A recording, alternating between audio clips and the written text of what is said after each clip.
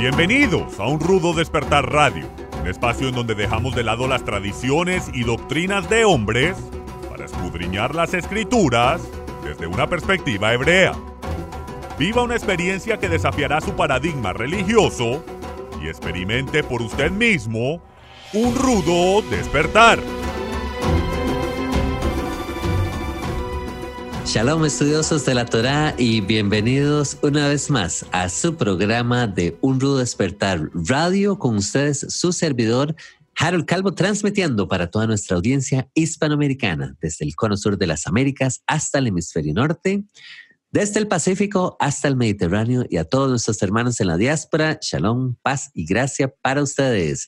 Me acompaña el día de hoy mi hermano Miguel Forero desde McAllen, Texas, Estados Unidos. Shalom, shalom, hermano Miguel, ¿cómo está? Shalom, Harold, muy bien, gracias. Un saludo para toda la audiencia, para Zvi también un abrazo. Así es. También tenemos el privilegio de que nos acompañe nuestro querido hermano Zvi Ben Daniel desde las Carolinas, en este caso Carolina del Norte. Shalom, shalom y bienvenido, hermano Zvi. ¿Cómo te va? Excelente, querido Harold. Muchas gracias por tenerme aquí el día de hoy. Un abrazo a todos los que nos escuchan. Así es. Aprovechamos para enviar un fuerte agradecimiento, un fuerte saludo a todos ustedes, hermanos, que siguen el programa, especialmente a los hermanos miembros del Club de Patrocinadores, porque es gracias a sus aportes que estos programas pueden llevarse a cabo. Hermanos, en cada programa aprovechamos para invitarlos a que visiten la página del ministerio, unrudodespertar.tv, donde ustedes pueden suscribirse ingresando y pueden ingresar su correo electrónico. De esta manera, ustedes van a suscribirse al boletín informativo y recibir toda la información acerca del ministerio, los programas del hermano Michael Root en español, que por cierto, hermanos, estamos muy emocionados con esta noticia. Ya hemos venido compartiéndola a lo largo de los días, y se trata de tan esperado libro del hermano Michael Root, los evangelios cronológicos, en su versión digital, hermanos. Ya lo pueden adquirir a través de la página de unrudodespertar.tv en la sección de tienda. Así que, hermanos, estamos muy contentos. La obra más reciente del hermano Michael Root ya está disponible para ustedes. Hermanos, también invitarlos a que nos sigan a través de las redes sociales, en el Facebook, propiamente en YouTube y en el Instagram, donde nos pueden encontrar como Un Rudo Despertar Oficial, y también invitarlos a descargar la aplicación de Michael Root TV en sus teléfonos móviles, sus teléfonos inteligentes. Esa aplicación está disponible tanto en el App Store como en la tienda de Android también. Y bueno, hermanos, el día de hoy estaremos compartiendo un tema muy, muy interesante que creo que todos estamos relacionados con este tema, así que yo sé que va a ser de gran interés y va a ser para edificación de sus vidas. Se trata nada más y nada menos que de el gobierno totalitario de los últimos tiempos, hermanos, el gobierno totalitario. Y bueno, tal vez, hermanos, perdón, Harold, sí, claro sé que no habíamos planeado hacerlo de esta manera, pero solo quería decir, para mí, el trasfondo, ¿okay?, de por qué decidimos hacer este programa, y tal vez es diferente para ti y puedes decir también, pero para mí esto está conectado a los tiempos que estamos viviendo.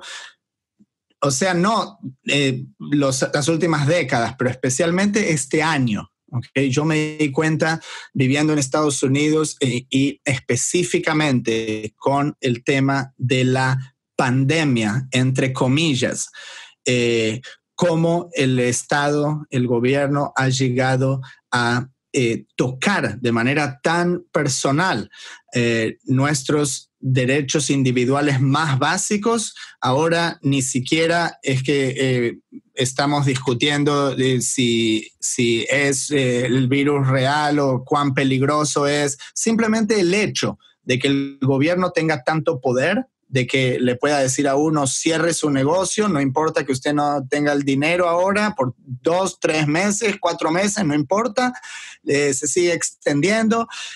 Ataca nuestras libertades más individuales, más personales. Ahora el tema de que nos quieran forzar a usar una máscara o un barbijo o ese tipo de cosas. Entonces, tal vez explorar cómo es que esto podría llegar hasta un extremo, como ha sucedido en el pasado, y qué es lo que podemos hacer o cuál es nuestro papel. Incluso como creyentes, ¿cuál es nuestra responsabilidad como ciudadanos ante todo esto? ¿Cómo lo ves? Así es. Y tal vez, hermano Edsby, podríamos también, porque entiendo tal vez que habrán personas que no estarán muy familiarizadas con el concepto, la definición de lo que viene siendo un gobierno totalitario como tal.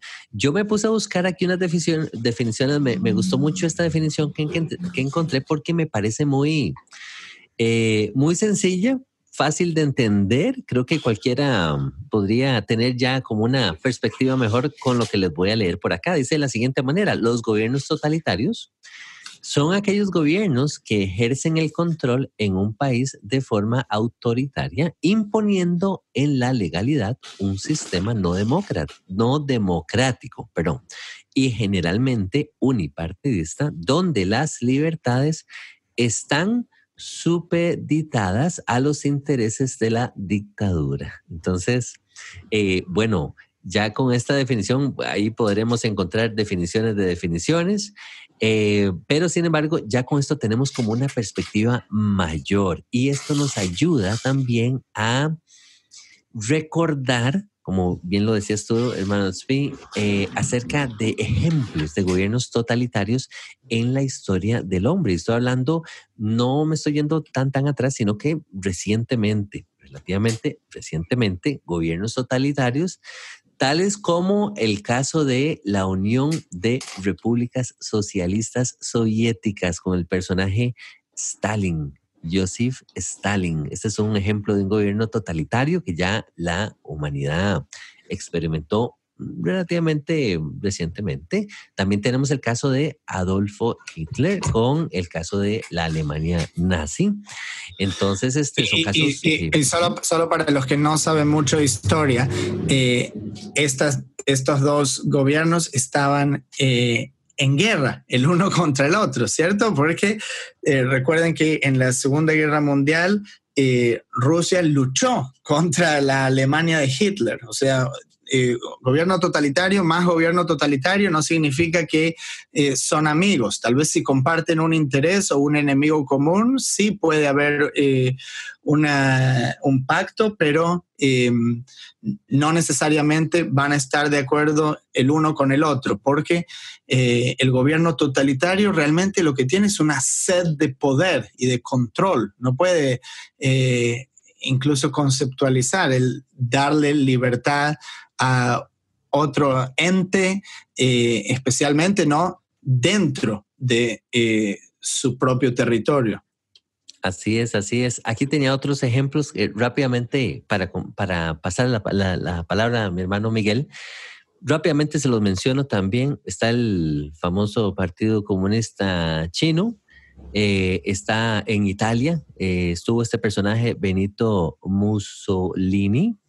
En Cuba, cerquita de aquí del área nuestra, Fidel y Raúl Castro, y que son regímenes todavía que vemos activos, ¿cierto? Luego Zimbabue tuvo otro caso con Robert Mugabe y finalmente Chile con el presidente Augusto Pinochet. Hermano Miguel, adelante. Bueno, te falta la estrella final que está ahorita en acción, que es Maduro, que es el que hereda el asunto del chavismo allí en Venezuela, ¿no? Eso lo estamos viviendo nosotros. Uno nuestro, de los latinos, uno nuestro. Claro, somos testigos. Y también se me olvidó también nuestro hermano aquí, vecino del norte, también con Ortega. En Nicaragua tienen un sistema similar. Entonces, también. Si no estamos hablando de teorías, de cosas que de pronto las arreglaron en la historia, no. Si usted tiene familiares, y probablemente los tenga, familiares o amigos en cualquiera de estos países, Nicaragua o Venezuela, seguramente usted está enterado de qué es lo que está sucediendo, porque una cosa dicen los medios y otra cosa es la realidad de la gente que está allí. Entonces, me llama mucho la atención a mí que todo este asunto de estos personajes que empiezan con esos gobiernos totalitarios siempre tienen aspiraciones mundiales, ¿no? O sea, el sueño de todos estos personajes es como llegar a conquistar el mundo y a llegar a ser los jeques de toda la humanidad.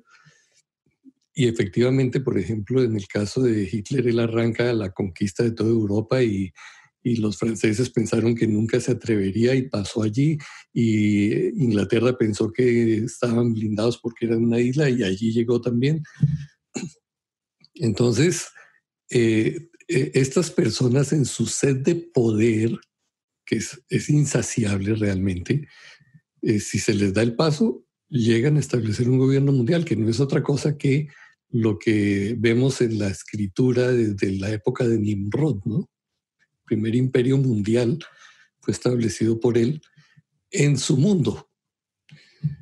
Y después en la historia pues vemos que aparecen otros, ¿no? Entonces, según la estatua de Daniel, se nos relatan allí el imperio babilónico y luego el medo-persa y luego el romano finalmente, el griego, el romano, cuyos vestigios todavía tenemos hoy en día de alguna manera disfrazados dentro de la religión, voy a decirlo, dentro de la religión católica, ¿no? Que ese es un imperio que todavía se extiende a todas partes. Pero me gustaría hacer una precisión de dos términos, porque esto está ligado, esto que vamos a hablar del gobierno totalitario está ligado con dos términos que están muy de moda ahorita. Uno es el globalismo y el otro es la globalización, que son aspectos que usualmente confundimos o de pronto no nos hemos detenido a pensar en qué son cada uno. El globalismo es ese movimiento político que ha estado surgiendo hace un par de décadas con fuerza, de borrar las fronteras, de tener un solo gobierno, una cultura propia, y surgen canciones como aquella de We Are the World, We Are the Children, y todo el mundo canta tomados de las manos y todo eso, y somos una sola nación, un solo mundo, ¿cierto? Tratando de borrar la identidad y tratando de borrar todo lo que nos hace característicos en cada país. La globalización, por lo contrario, es un fenómeno natural, espontáneo, que se da en la medida que las economías crecen y que entonces unos países se especializan en ciertas cosas y ofrecen productos y tales asuntos a otros que los compran y comercian respetuosamente. Y entonces, tenemos un sistema de comunicación que permite esa globalización, los viajes con sus respectivas fronteras, diferente del globalismo, que es lo que estamos enfrentando ahorita. Y es sobre lo que probablemente hoy pues vamos a estar hablando un poco más, porque estos gobiernos totalitarios de alguna manera tienden a infiltrarse para llevarnos a ese globalismo. ¿Sí? Hermano Tzvi, querías hacer un aporte. Uh-huh. Sí, pues sí, todo esto suena muy bonito en la teoría, y yo creo que de alguna manera nosotros tenemos que sentir que pertenecemos a una raza humana, porque otra cosa distinta son tensiones raciales o étnicas en donde surgen esas separaciones. Entonces también eso está del otro lado del espectro, que también se puede volver totalitario. Entonces, por un lado, sí, todo lo que decía Miguel y del globalismo. El otro problema es cuando hay un gobierno central que quiere decidir por personas que viven en lugares muy distintos. Imagínense si una persona, por ejemplo, que vive en la ciudad de Nueva York, va a saber lo que vive una persona en una zona rural en un estado del interior del país, como Kansas o Nebraska, uno de esos. Obviamente, no tiene idea. Entonces, tiene que haber una ley general, ¿cierto? Yo lo que me imagino, me gusta pensar en tiempos bíblicos, por ejemplo, ¿cierto? Estaba la constitución de la nación de Israel, que vendría a ser la Torá. Y después la tierra de Israel estaba dividida en 12 tribus, ¿cierto? 12 tribus, los de Leví no tenían una tierra. Ahora, si gente que vive en una aldea dentro de la tierra de Judá les gusta hacer las cosas de una manera, plantar la cebada de una manera determinada, con una técnica específica. Ok, eso no está afectado por una ley que de golpe el rey decida, ¿sabes qué? Tú no puedes hacer eso, o no puedes recolectar el agua de la lluvia, para decir algunas leyes ridículas que surgieron en los últimos años en ciertos estados aquí en Estados Unidos. Entonces, cada uno tiene libertad de hacer las cosas como quiera dentro de una ley constitucional que no solo pone obligaciones sobre los ciudadanos, sino que también les da privilegios, ¿cierto? Ciertas libertades. Entonces, eso es lo que significa el concepto de una república, ¿okay? Que fue hecho famoso por los griegos y los romanos, y mucha gente no sabe a veces que el concepto de la república puede estar en oposición al concepto de democracia, porque en nuestra generación seguro que nos vendieron la democracia como que es la solución al mundo, que la democracia es un regalo que tenemos, porque ahora podemos votar, ¿cierto? Entonces es un privilegio que podemos votar. Ok, esto es lo que significa democracia, ok. Me gusta esta analogía.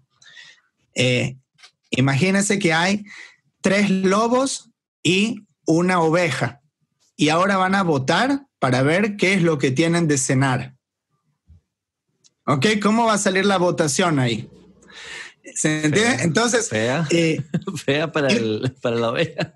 Eso es democracia, ¿ok? Entonces, si el día de mañana los medios de comunicación, las películas de Hollywood, los sistemas educativos hacen un buen trabajo, entre comillas, enseñándole a nuestros niños que pueden decidir si quieren ser varón o quieren ser nena, que les puede gustar un hombre como les puede gustar una mujer, que es normal, y cosas así, ¿cómo piensa que va a salir las próximas elecciones? Bueno, yo sé que en muchos países eso ya es una realidad, en realidad, donde hay gobernantes que tienen tendencias sexuales que van en oposición a nuestras creencias, nuestros valores morales.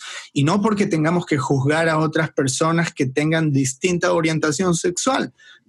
A mí no me interesa lo que una persona hace dentro de su casa. No la voy a juzgar por eso, ¿ok? No digo que la Torá no la va a juzgar por eso, ¿ok? Pongan atención para que antes de escribir el comentario, yo no la voy a juzgar por eso, que haga lo que quiera esa persona. Pero mi problema es ahora cuando tratan de hacer un lobby y tal vez introducir nuevas reglamentaciones, regulaciones, entrar en el sistema educativo para forzar determinado tipo de agenda.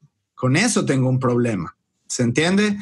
Entonces, existen las libertades, pero no se puede imponer de esa manera.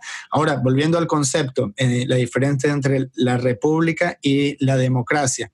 Estaba viendo un video ayer de el famoso filósofo Sócrates. ¿Okay? Sócrates habló mucho de esto, parece, acerca de el peligro de la democracia. Y la analogía que él dio me pareció también muy interesante. Es como, imagínese tener un barco en donde puede haber 100, 200 personas, es la tripulación. Ahora están en un caso de emergencia y van a hacer una votación para ver qué es lo que tienen que hacer. Esa votación va a salir mezclada, porque obviamente la mayoría de las personas que están ahí no saben nada sobre navegación. ¿A quién nos interesa que tome las decisiones? El capitán del barco y tal vez su equipo, que tienen experiencia. Tal vez pueden votar entre ellos. Entonces, Sócrates hablaba acerca de un grupo de personas que tomen decisiones, que son las que tienen mayor conocimiento y tienen el mejor interés de la sociedad en mente. Obviamente, eso era un ideal y él termina siendo asesinado o se termina siendo matado por voto democrático, el filósofo Sócrates. Y ahí está el peligro de la democracia. Entonces, en Estados Unidos, a mí esto es una de las cosas que me gusta de Estados Unidos y yo no sabía antes de vivir ahí, porque la mayoría de los países latinoamericanos se inclinan más para la izquierda y critican la manera de Estados Unidos. Pero en Estados Unidos hubo una constitución y unos valores constitucionales muy fuertes cuando se fundó este país, que la gente todavía quiere vivir de acuerdo a esos valores constitucionales, que si alguien se vuelve ciudadano tiene que jurar que va a seguir y proteger esos valores constitucionales. Y no hay nada que pueda cambiar eso. Entonces, si una persona o un gobernador de un estado de golpe decide imponer una ley que es anticonstitucional, uno no tiene la obligación de seguirla. Lamentablemente, la mayoría de la gente no conoce ni siquiera cuál es la ley constitucional en su país, ni leyó la Constitución, y cualquier cosa que le digan de la Casa de Gobierno y la repitan por los canales de noticias, ellos lo van a seguir sin cuestionar. Y ese es el peligro al cual estamos enfrentados ahora mismo, porque esas personas que crecen así después van a votar en este sistema democrático para decidir por el resto de la población. ¿Se entiende? Sí, un detalle que quiero anotar ahí ahora que hablas de la Constitución de los Estados Unidos. Las primeras palabras de la Constitución son "we the people", nosotros el pueblo, nosotros la gente. Significa que, y luego viene todo un discurso, ¿no? de cómo opera y de que el pueblo es el que empodera a ciertas personas, a ciertos individuos, para que hagan una administración, y esos personajes tienen que rendir cuentas al pueblo de lo que están haciendo. Tanto que la Constitución aquí permite que el pueblo esté armado para defenderse del gobierno. Porque en casos en que el gobierno tiene una posición autoritaria, usted puede sacar su escopeta, su pistola y defenderse si hay un atropello contra usted.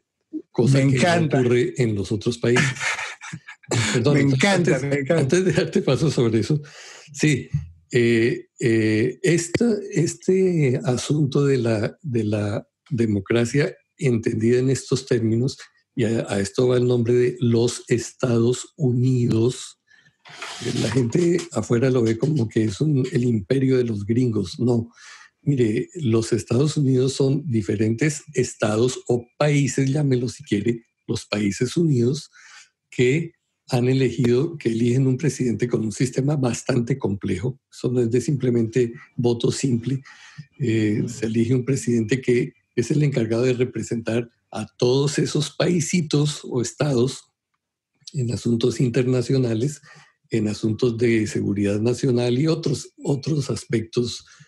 Pero cada estado tiene su propio senado, tiene su propio gobernador, como un presidentico, haga de cuenta, que se encarga de desarrollar y de mantener, como decías bien al comienzo, su identidad local o estatal. Y la coordinación de estos estados es lo que hace al gobierno de los Estados Unidos. Y por eso se ha hecho un país fuerte. Entonces, obviamente esto va en total oposición al globalismo, que fue lo que definí al comienzo. Quizás no me extendí lo suficiente para decir que el globalismo no es, con todo y que es la tendencia en este momento, no es lo ideal y no es lo correcto. ¿cierto? Porque atenta contra todas estas identidades locales o nacionales o contra estos valores patrióticos que hay y que han desarrollado los pueblos cada uno en su lugar. Zvi. No, sí, solo enfatizar eso. Realmente me encanta y me da un sentimiento de patriotismo. Yo me di cuenta, habiendo viajado y vivido en distintos países, yo siento que se puede tener un sentimiento patriótico en cualquier país en donde uno viva.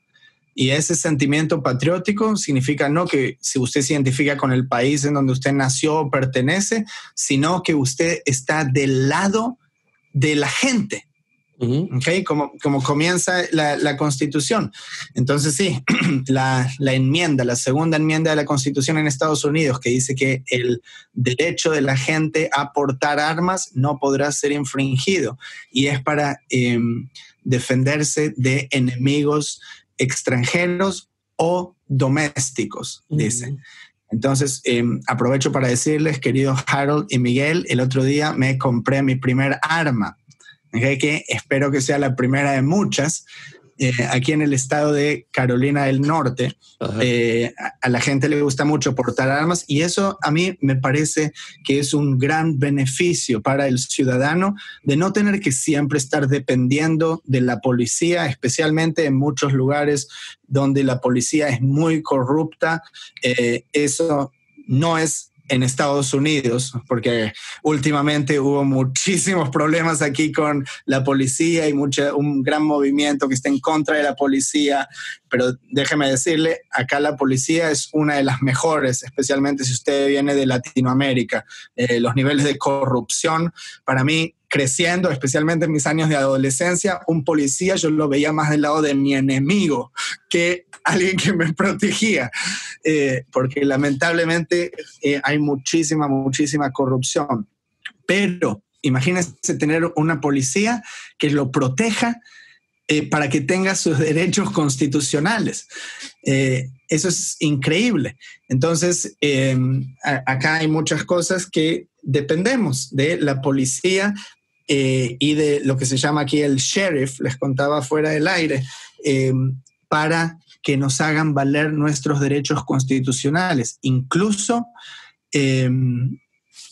si fuesen del mismo gobernador del estado, que dice una orden ejecutiva que va en contra de la Constitución.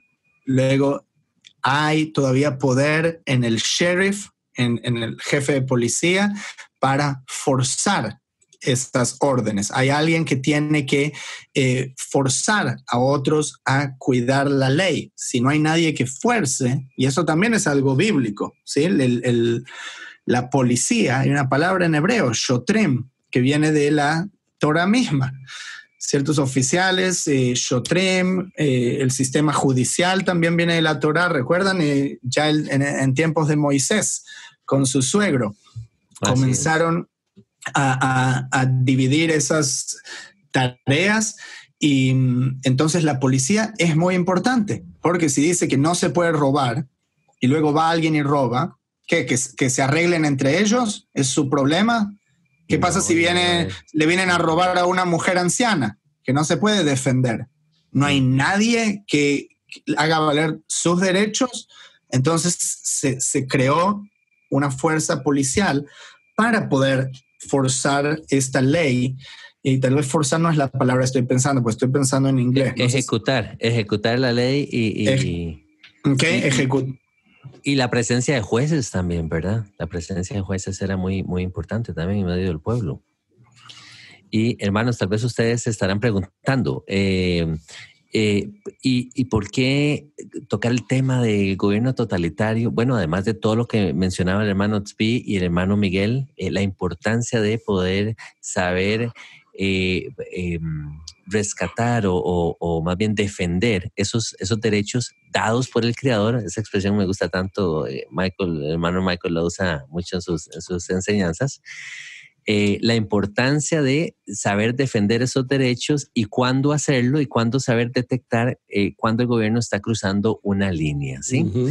vamos a continuar comentando acerca de este tema y de la importancia y trayendo sobre la mesa ciertos ejemplos bíblicos incluso, por lo cual les invitamos, hermanos, a que permanezcan con nosotros porque vamos a ir a una pausa comercial y ya estamos de regreso con ustedes. Shalom, seguidores de la Torá, les traemos muy buenas noticias. Ya está disponible la versión digital del tan esperado libro de los Evangelios cronológicos del hermano Michael Rood. Después de haber dedicado 38 años de investigación, finalmente Michael Rood presenta los Evangelios cronológicos, uno de los logros más importantes de su vida. Este libro se ha convertido en una obra de suma relevancia para todos aquellos que han tomado la importante decisión de comenzar a estudiar la vida y el ministerio del Mesías desde su propio contexto cultural y religioso. Obtenga esta magnífica obra en formato de libro electrónico. Visite la página unrudodespertar.tv y adquiéralo hoy mismo. Muchas gracias, hermanos, por permanecer en su programa de Un Rudo Despertar Radio. El día de hoy estamos tratando el tema acerca de los gobiernos totalitarios, gobierno totalitario de los últimos tiempos. Hemos creído, hermanos, o en lo personal, yo les comento, hermanos, yo soy uno de los que piensa que la historia es un tema que tenemos que regresar de vuelta, estudiarla, revisarla, y esto porque la historia se torna en muchos casos cíclica. Mano, lo que ocurrió tiempo atrás puede volver a ocurrir y lo conocemos, lo sabemos por el tema de las profecías bíblicas. Y con respecto al tema de gobiernos totalitarios, ¿qué mejor ejemplo que el gobierno totalitario que tuvo que vivir Israel mismo en Egipto, por ejemplo, al caer en esclavitud? ¿Qué podemos nosotros aprender acerca de eso? O incluso el gobierno totalitario, lo mencionaba el hermano Miguel al principio del programa, por el cual tuvo que pasar también cierto grupo de Israel, y se trata del gobierno de Babilonia, con el rey Nabucodonosor, ¿recuerdan? Les comento así rápidamente la historia para refrescarles la mente, porque yo sé que ustedes, hermanos, son muy doctos en la escritura y muy entendidos. Pero recuerden aquel episodio cuando el rey Nabucodonosor levantó aquella estatua de oro, mandó a reunir a todos los magistrados, a los capitanes, a los tesoreros y a todos los gobernadores y a toda la población al final de Babilonia, ¿sí? Para que vinieran a hacer la dedicación de aquella estatua de Nabucodonosor. Y entonces nos dice la escritura en el libro de Daniel que mandaron anunciar incluso a los pueblos, naciones, lenguas, ¿sí? Porque Babilonia viene siendo ese gobierno totalitario en aquel momento. Y la orden era que al son de la bocina, al son de la flauta, el tamboril, nos dice la escritura, el arpa, todo el mundo tenía que postrarse y adorar aquella estatua de oro, ¿verdad? Que Nabucodonosor había levantado. Y entonces el que no adorara y que no se postrara iba a ser echado dentro de un horno de fuego ardiendo. ¿Por qué les traigo este ejemplo, hermanos? Porque algo muy parecido pudiera ser que estuviéramos experimentando en ciertos países donde estamos viviendo, ¿verdad? Si usted no cumple con ciertas normas ya exigidas, como decía el hermano Tzvi, pero son normas, ya reglas que están cruzando como ciertas libertades. Podemos vernos enfrentando ciertas consecuencias. En aquel caso, de ahí, los amigos de Daniel fueron los que se vieron afectados. ¿Sí recuerdan? Por ahí alguien mandó el aviso diciendo: hay unos judíos, hay unos hebreos que no se van a sujetar a esas normas. Y entonces le avisaron a Nabucodonosor y ya sabemos las consecuencias de aquello, ¿verdad? ¿Y qué era lo que estaba pasando?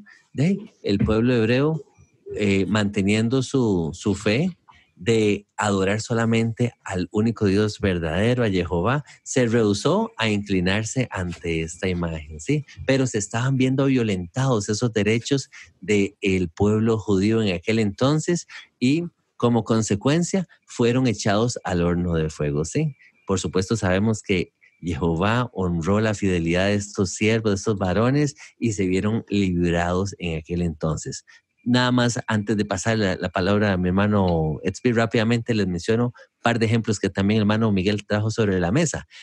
Me hizo recordar el imperio persa, en aquel entonces los judíos siendo perseguidos por Amán, quien sugirió al rey que los judíos fueran puestos también a muerte, simplemente por un tema de que no estaban acorde a lo que Amán quería que hicieran, ¿verdad? Entonces también el pueblo judío nuevamente se vio afectado en ese aspecto, y podemos ver como un ejemplo de un gobierno totalitario ahí. Y queda más decir el imperio griego, ¿verdad? En el tiempo de los macabeos, que esto lo hemos conversado en otros programas, donde los judíos se vieron obligados a doblegarse al imperio griego, a dejar sus costumbres, tradiciones, la señal del pacto de la circuncisión, la lectura de la Torá, a traicionar la Torá misma de Jehová, a traicionar su fe original. Entonces, ¿por qué les menciono nuevamente estos ejemplos bíblicos? Porque, hermanos, la historia es cíclica. Tenemos que ser muy cuidadosos, muy cautelosos cuando empezamos a ver ciertas conductas de gobiernos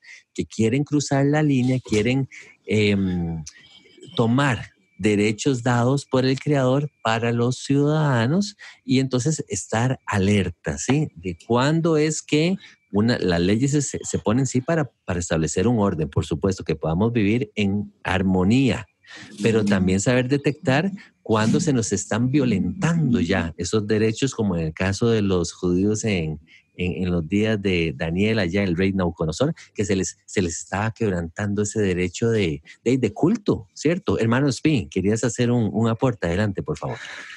Sí, te imaginas que tengo mucho para decir. Y no sé por dónde empezar. Adelante. Me parece que, vivir en un tiempo así no es realmente lo que nosotros queremos. ¿Por qué? Porque lo que nosotros queremos es comer una buena comida sentados frente a un televisor, mirando nuestro programa de televisión favorito, o estando tiempo con nuestra familia, jugando, pasando nuestro hobby favorito. Pero eso no es la imagen de una persona fuerte, de un hombre o de una mujer fuerte, ¿ok? Generalmente de sobrepeso, ¿cierto? Así es la sociedad en que vivimos, ¿ok? Nosotros nos transformamos en personas débiles, ¿ok? Entonces, yo mencionaba en otro programa cómo me encanta ese meme que dice, hombres débiles crean tiempos difíciles, ¿ok? Eso es lo que está sucediendo ahora. Pero luego, tiempos difíciles son los que crean hombres fuertes. Porque cuando hay tiempos difíciles es que nosotros tenemos que hacer algo al respecto, ¿cierto? Entonces, ahí es que nos empezamos a entrenar y empezamos a ponernos en forma y empezamos a estudiar y aprender de cosas que realmente importan, que podemos causar un impacto en mayor escala. Eso es algo que tiene que suceder. Eso es lo que sucedió con los movimientos de derechos civiles más grandes de la historia. En Estados Unidos, uno de los más recientes hace 60 años con Martin Luther King, donde gente hasta ese entonces existía la segregación y personas de color no podían sentarse en el mismo lugar o ir a los mismos baños o tomar de las mismas fuentes de agua que una persona blanca. Y eso tomó gente que tomase ese paso, que se elevase a esa altura para empezar a discutir ese problema. Entonces, ahora nos encontramos en un lugar parecido. Entonces, cada uno desde nuestro lugar tenemos que hacer lo que sea posible. Una cosa que yo les comentaba que es lo que más me preocupaba. Ya algunas cosillas tuvimos que hacer aquí. Como saben, también no le damos vacunas a los niños y tienen que ir a la escuela. Y en la escuela dicen, necesitan vacunas. y si no, no pueden venir a la escuela. Entonces uno tiene que hacer la tarea, aprender. Tengo un derecho constitucional que dice que no me pueden poner lo que quieran en mi sangre y todavía puedo ir a la escuela como un niño normal. Bueno, sí, resulta que sí existe eso y es una provisión en nuestro estado en particular, una ley que dice que existen ciertos derechos morales y religiosos que pueden llevar a uno a pedir una exención de vacunación y todavía mandar a los hijos a la escuela. Entonces todo lo que tengo que hacer es escribir eso en un papel y firmarlo y dárselo a la escuela. Eso es todo. En otros estados o otros países no funciona de la misma manera, pero aquí resulta que sí, existen las libertades individuales. Entonces uno hace eso y ya está. Ahora yo estoy preocupado con todo este tema del coronavirus. Van a decirle a los niños que necesiten ir a la escuela con una máscara, lo cual a mí me parece que va en contra de los valores que yo quiero que los niños aprendan. ¿Okay? Que ellos necesitan tener una conexión emocional con los otros niños, con los maestros. Eso no se puede cuando se cubre la mitad de la cara. Además, sabemos que la mayoría de esas máscaras no protegen contra virus, que es mucho más pequeño y puede pasar a través de ese tipo de tela que normalmente la gente usa como barbijo. Pero independientemente de eso, tenemos el derecho de que no lo obliguen o le manden a uno a hacer algo. Tal vez hay cosas que no me molestarían. Tienes que estar a 2 metros de distancia de los otros. Ok, me parece difícil hacerlo en el tamaño del aula que hay, pero si quieren intentar hacer algo así, ok, todavía está bien. No hablarle en la cara el uno al otro. Tener una lógica y decir si estás enfermo o no te sientes bien, tienes que ir a hacerte un test o tienes que hacerte un test antes de empezar el año lectivo. Ok, son cosas lógicas, racionales, pero no me gusta la idea de que tengan que tener una máscara cuando van a la escuela. Entonces, tengo el poder de decidir eso y bueno, hay que estudiar la ley.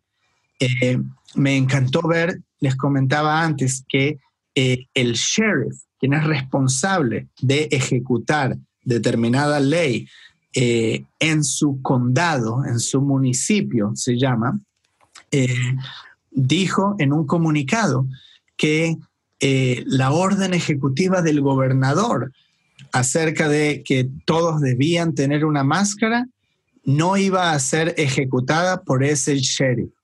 Él tiene el poder de hacer eso. Entonces, esa persona, este sheriff que estuvo en este puesto por un tiempo como ese, tiene que tomar una decisión de si respeta lo que él juró, que fue apoyar y ejecutar el derecho constitucional, o si va a ejecutar la ley de un gobernador de turno. Cada uno tiene que tomar una decisión en el lugar donde se encuentra. Pero lo que no me gusta es cómo tanta gente simplemente se deja ir y deja que otros le dicten lo que ellos deben o no deben hacer. Eso me parece increíble. Entonces, lo tienen que llevar a uno a veces, porque uno es débil, lo tienen que llevar a uno al lugar en donde tenga que reaccionar y tenga que tomar una decisión. Está bien, voy a dejar que mi niño vaya a la escuela con máscara, porque tengo que ir a trabajar. Entonces, que vayan, está bien.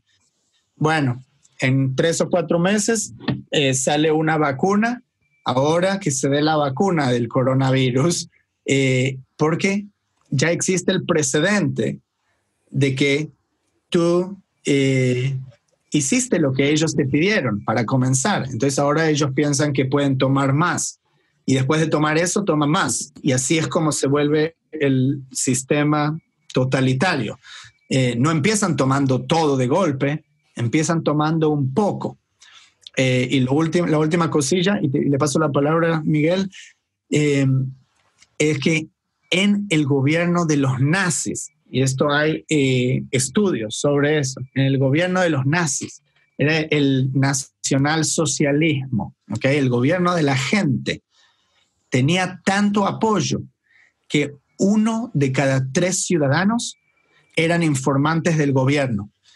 Eso significa, tu familia tiene 6 personas, 2 están informando a los nazis.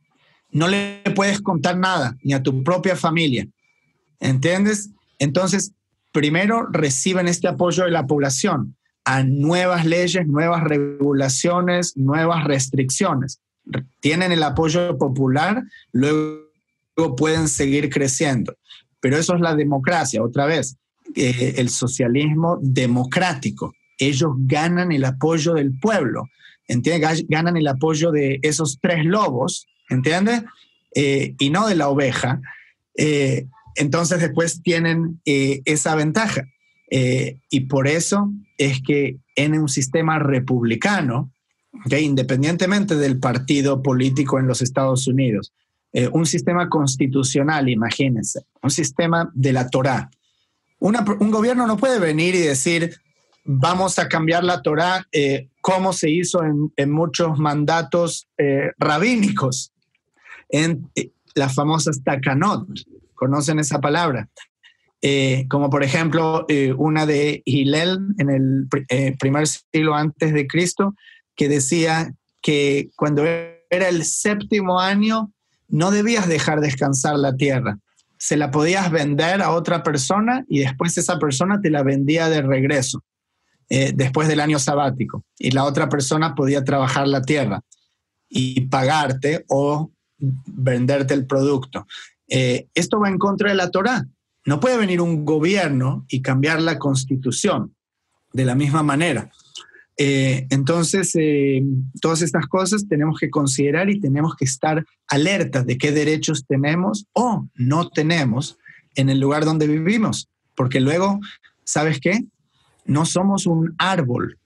Podemos decidir mudarnos a otro lugar donde respetan más los derechos de las personas, ¿ok? No hay un muro que digas que no puedes salir de ese país. Ahora, con el coronavirus, sé que muchos aeropuertos están cerrados, pero estoy seguro que todavía se puede salir por tierra si realmente se quisiese. Me imagino, de Argentina a Chile o a Uruguay. Y una persona tiene que decidir dónde quiere vivir. Yo ahora vivo en un lugar que es el 3er, 4º país en donde estoy viviendo. ¿Qué dice que uno no puede cambiar de país? Pero uno está como resignado a cambiar y hacer valer las leyes en nuestro propio país y resignado a que el gobierno que venga. No, ni siquiera se va a ir a buscar otro gobierno. Cierto. Totalmente de acuerdo. Nada más antes de pasar la palabra, hermano Miguel, me hizo recordar estas palabras que nos comentabas, hermano Tzvi, de aquel pasaje en la Escritura. No lo tengo a mano, pero recuerdo al hermano Nehemia, lo menciona también en parte en sus enseñanzas, cuando él se refiere a que la Torá nos dice a no seguir a las multitudes necesariamente cuando se está pervirtiendo la justicia. Entonces, la Torá nos llama incluso a levantarnos a favor de la justicia, aunque tú seas minoría. Estoy parafraseando el pasaje, por supuesto. Entonces, sí, nos llama a tener ese cuidado, a que ya porque la mayoría entonces diga que hay que hacer esto y lo otro, ¿verdad? Refiriéndose a un contexto negativo, la Torá nos dice, usted se va a mantener en su posición, aunque usted sea el único, con tal de no pervertir el juicio justo, ¿verdad? Entonces sí, hay que también saber trazar esa línea que viene apoyando esto que tú vienes diciendo de tener ese cuidado de no ceder esos derechos y esas libertades cuando el gobierno a veces, ¿verdad?, quiere más bien aprovecharse de los ciudadanos y quiere tal vez imponer y entonces, por ende, violentar esas libertades y esos derechos a cada ciudadano. Así que, perdón, hermano Miguel, usted quería hacer un aporte. Sí, gracias. Volviendo al tema del nombre que tenemos en el programa, ¿no? El gobierno totalitario, el fin de los tiempos. ¿Qué tan real estamos viendo eso? Nosotros tenemos que tomar una conciencia, abrir los ojos y ver, oiga, ¿realmente nos estamos moviendo hacia un gobierno totalitario global? ¿O es simplemente una teoría conspiranoica? O sea, sí, hay los fanáticos que están creando esto y pensando que eso va a suceder. Bueno, abramos los ojos simplemente. Porque ayer estaba hablando con un pastor de Colombia y me dice, mira que acaban de sacar un comunicado de que las iglesias en Colombia se pueden volver a reunir con las siguientes condiciones. Oye bien, primero, no pueden llevar los niños a la iglesia. Segundo, tampoco los ancianos, porque son altamente vulnerables. Las reuniones tienen que ser máximo de 1 hora, o sea que preferiblemente quiten los cantos, ¿no? Y no se pueden arrodillar tampoco porque el virus pues, puede estar ahí en el suelo, entonces tampoco se pueden arrodillar. Bueno, si esto es sistema totalitario, ¿qué es? En otra de las ciudades allá en Colombia le han dicho a la gente, mire, usted no puede salir sino, en varias ciudades, usted no puede salir sino de acuerdo al número de su cédula. Tenemos una familia que los 3 adultos tienen el mismo número para el mismo día. Entonces no pueden salir a comprar ninguna cosa sino ese día que les corresponde a la semana. ¿Eso no es gobierno totalitario? En el otro lado, tenemos gente que le prohíben salir solamente por 2 horas. Puede salir, pero solamente 2 horas y regresar.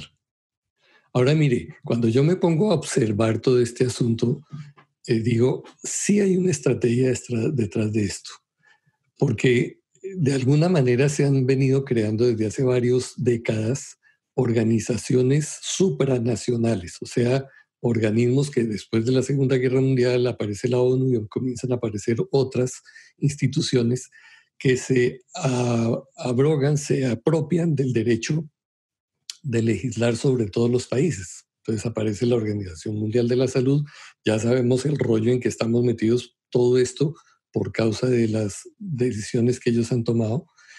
Y esas decisiones cruzan las fronteras. Es como si dijeran, bueno, mire, estamos entre un problema a nivel global, a nivel universal, ¿cierto?, de todo el mundo. Entonces los países no pueden actuar independientemente. Va a haber organismos que toman decisiones para todos los países. Y usted dice, bueno, pero ok, eso quizás no me afecta a mí. Sí nos está afectando a nosotros. Probablemente a ustedes ya les haya sucedido que subió un video que criticaba el asunto del coronavirus o que criticaba qué sé yo, y se lo borraron. ¿Desde dónde se lo borraron? Usted lo subió allá en Argentina, en Chile, en Perú, en Colombia. ¿Dónde se lo borraron? Desde Estados Unidos se lo borraron. O sea, ya hay unas políticas que están comenzando a operar. Lo mismo sucede con los tweets y con otras cosas, que a nivel individual esas decisiones están cruzando las fronteras y afectándonos ya individualmente. Y todos lo estamos aceptando. Porque dice, ay, sí, entonces ya no se puede mencionar tal palabra para que no me bloqueen el asunto. Bueno, lo están entrenando a usted y a mí, nos están entrenando para que digamos lo que se debe decir, lo que es políticamente correcto decir. Nos están entrenando como perritos para que mantengamos la distancia social. Oiga, ¿desde cuándo acá yo no puedo saludar al vecino? Y entonces nos han entrenado tanto que los vecinos nuestros ya se alejan cuando nos ven venir porque, uy, esta persona de pronto me va a contaminar.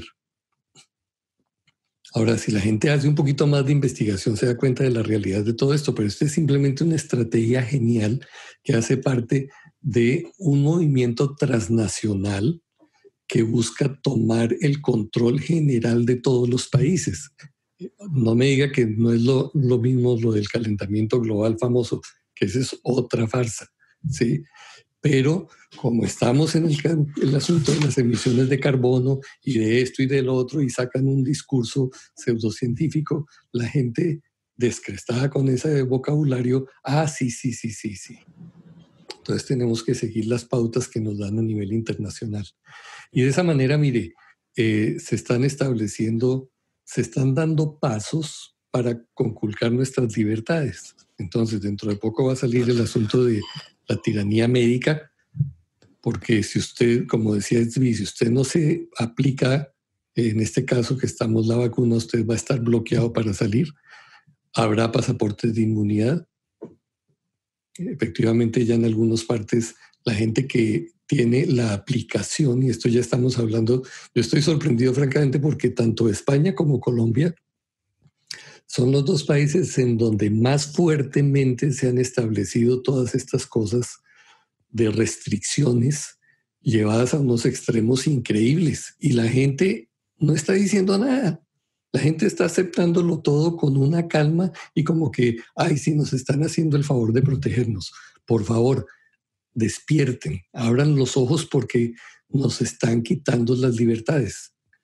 Y cuando le devuelvan a usted un poquito de libertad, porque de una vez le predigo sin ser profeta, pues, pero le voy a decir lo que va a suceder. Y es que van a soltar la cuerda y la van a recoger. Efectivamente ya lo hicieron este mes pasado. Sí, ya bajó la pandemia, entonces usted puede salir. La gente salió contenta, se desbordaron allí en Colombia, hicieron un día sin IVA y los almacenes se llenaron hasta donde no más. Ahí se les olvidó la distancia social, la gente se llevó todo cuanto había. Y la siguiente noticia, ¿cuál es? Resultado de eso, se dispararon los picos, entonces vuelven otra vez las restricciones. Y aquí en Estados Unidos están con eso también. Entonces nos van a llevar en una ola, en una cresta que sube y baja, de libertad un poquito y se la recogemos. Libertad un poquito, se la recogemos. ¿Con qué propósito? Simplemente el propósito de adiestrarnos para finalmente, cuando den una política final, nosotros estemos tan agradecidos con ella que, la aceptaremos sin ningún reparo. Entonces, con eso tenemos que tener cuidado, por favor.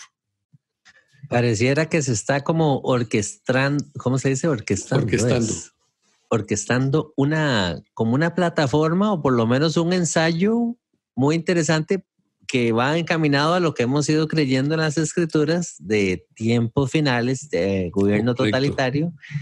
Una posible marca por ahí, ¿verdad? Para poder hacer incluso comercio, ¿verdad? Usarlo de un pasaporte, poder entrar, cerrar, hacer comercio, entrar, salir de los países, ¿verdad? Si usted no tiene la vacuna, por ahí lo mencionó el hermano Zvi también, ¿verdad? Puede ser que se vea limitado. Bueno, hermanos, son cositas para reflexionar y recordando también que la historia es cíclica. Hermano Zvi, adelante. Sí, no, para mí lo más importante en estas instancias y lo que yo me estoy dando cuenta, al menos de cómo funciona la estructura social y de poder en el lugar donde estoy ahora. Si estuviese en otro lado, entonces lo averiguaría en ese lado. Aquí lo que uno tiene que hacer es preguntarle a la gente que ejecuta las órdenes si ellos están a favor de esas órdenes anticonstitucionales, averiguar qué postura tienen ellos. Entonces, en muchos casos, el sheriff acá ha dicho, no voy a ejecutar estas órdenes, ¿ok? Yo llamaría en donde sea que yo vivo, porque la policía, la gente que ejecuta las órdenes, están, y esto lo va a haber escrito en sus patrulleros, incluso a veces, al servicio de la comunidad. Pero nosotros como que los vemos en Latinoamérica, que son del equipo contrario. Y esto es realmente algo desafortunado, porque ellos están para servirnos a nosotros, a la gente, al pueblo. Entonces tenemos que averiguar de quién ellos toman órdenes, si ellos están a favor con todo este tipo de órdenes, si la gente no va a respetar los derechos del pueblo, obviamente no viviría en ese lugar. ¿Por qué? Cualquier persona va a vivir en un lugar así. Entonces, eso por un lado. Y por el otro lado, una reflexión para cerrar. Lo estaba escuchando a Jordan Peterson. Tú sabes quién es Harold, mucha gente del equipo Claro, le gusta mucho cómo habla Jordan. Él habla acerca de la tiranía en un nivel personal, y esto es lo que me gusta, porque tú sabes que siempre me encanta traerlo personalmente, ¿cierto? ¿Dónde estamos nosotros? ¿Cuál es nuestra postura acerca de eso? ¿Es nuestra postura la de un informante del gobierno nazi? Acá en Estados Unidos hay una onda, les llaman Karen. A una mujer. Karen es una mujer que te quiere decir a ti cómo es la ley, o va a llamar a la policía y siempre está mirando a los vecinos. Es como algo social que se dio en la lengua, una Karen. Existe eso en la sociedad. Entonces, si un gobierno se vuelve totalitario, ¿cuál es la suma de las partes de esa sociedad? ¿En dónde está la sociedad como tal? En un nivel personal, ¿ok? ¿Dónde estamos nosotros? ¿Cuál es nuestra conducta con respecto a nuestro prójimo? ¿Los dejamos a ellos tener libertades en tanto no infrinjan en las nuestras? ¿O estamos llamando a la policía para que le vaya a ver porque está haciendo la música muy fuerte a las 8 de la noche, que no le molesta a nadie? Entonces, también se dice en la frase que cada nación o cada sociedad tiene el gobierno que se merece, ¿cierto? Y esta es una frase muy difícil, y yo no voy a decir que estoy a favor 100%, porque una persona a nivel personal, pues lo podemos ver como una injusticia, porque hay gente justa, no tengo duda, en Venezuela, hay gente justa en Corea del Norte, en naciones totalitarias.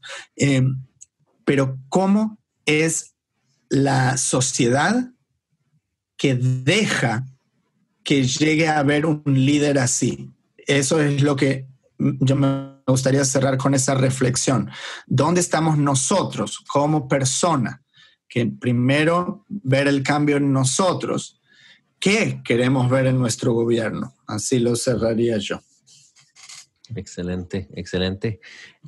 No, más bien, hermano Tsui, nos llevamos esa reflexión y todo lo que también, toda la exhortación y en realidad este programa, ese era el deseo nuestro, que fuera un programa de reflexión.